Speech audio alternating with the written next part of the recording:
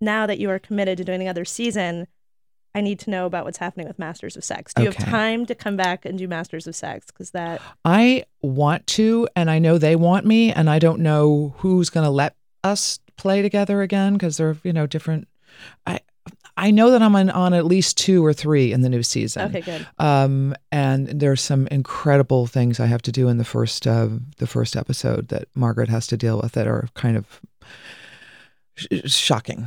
I have to say, Margaret Scully. I wish it was the whole show was about Margaret Scully. Margaret Scully could have a spinoff because I think that, and Sarah and I both loved Masters of Sex as a show. So much. But when Margaret's storyline was that here's this woman, she's married to a closeted guy. Yeah. In the 50s. In the 50s. Yeah. Like basically she's never had an gets to have orgasm. sex.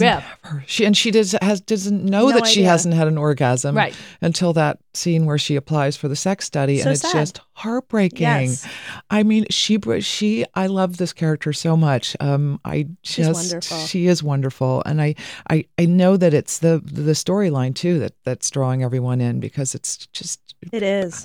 Maybe you guys could probably tell me why it's so popular more than I could, but I think it has to do with the not, of course Beau Bridges and I are having a good time together, but the storyline is tragic and heartbreaking. Yeah. And she's a woman she's really smart and really strong, and you feel for her. I think there may be a lot of women out there who haven't been fulfilled sexually for whatever reason, and even today. Although, God, that I would hope be not. sad. Yeah. I really hope not. Yeah, that would be terrible. I've never been so excited to see a character have sex on television in my entire life. And by the way, so happy. with a hot With younger that hot guy. I love that right? guy. Teddy Sears. He's handsome. I'm blushing. Can you see me? I'm like, I totally am. But I was watching it by myself in my house. I was like, get it, Margaret. So happy. Meanwhile, just another day at the office, just having sex with some young, hot 25-year-old, Oh my gosh, he's so lovely. Yeah, he's 6'4", and he's tall. And he was just wearing a little sock in that bed with me, and it was extraordinary. I wish that all the crew members hadn't been there and all the cameras. You should have been like, can you guys just leave us alone for a few minutes? That would be great. Right.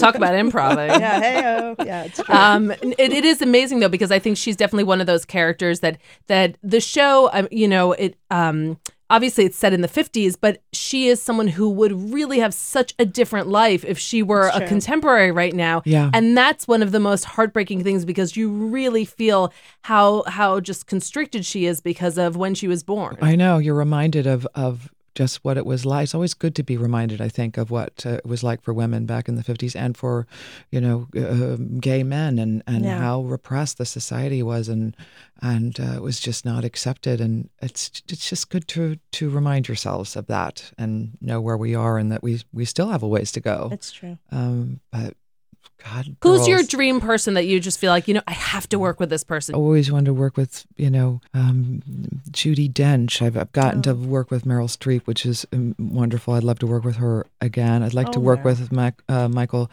Fassbender. I would really like to work with him and do some improv with him off camera. Oh, yeah. I was going to say like a shame part too. Yes. We've seen some of his. Let's get him on Masters of Sex. Yes. Oh my gosh. Margaret right needs some around. time with Michael Fassbender, Yes, I will say. I think so too.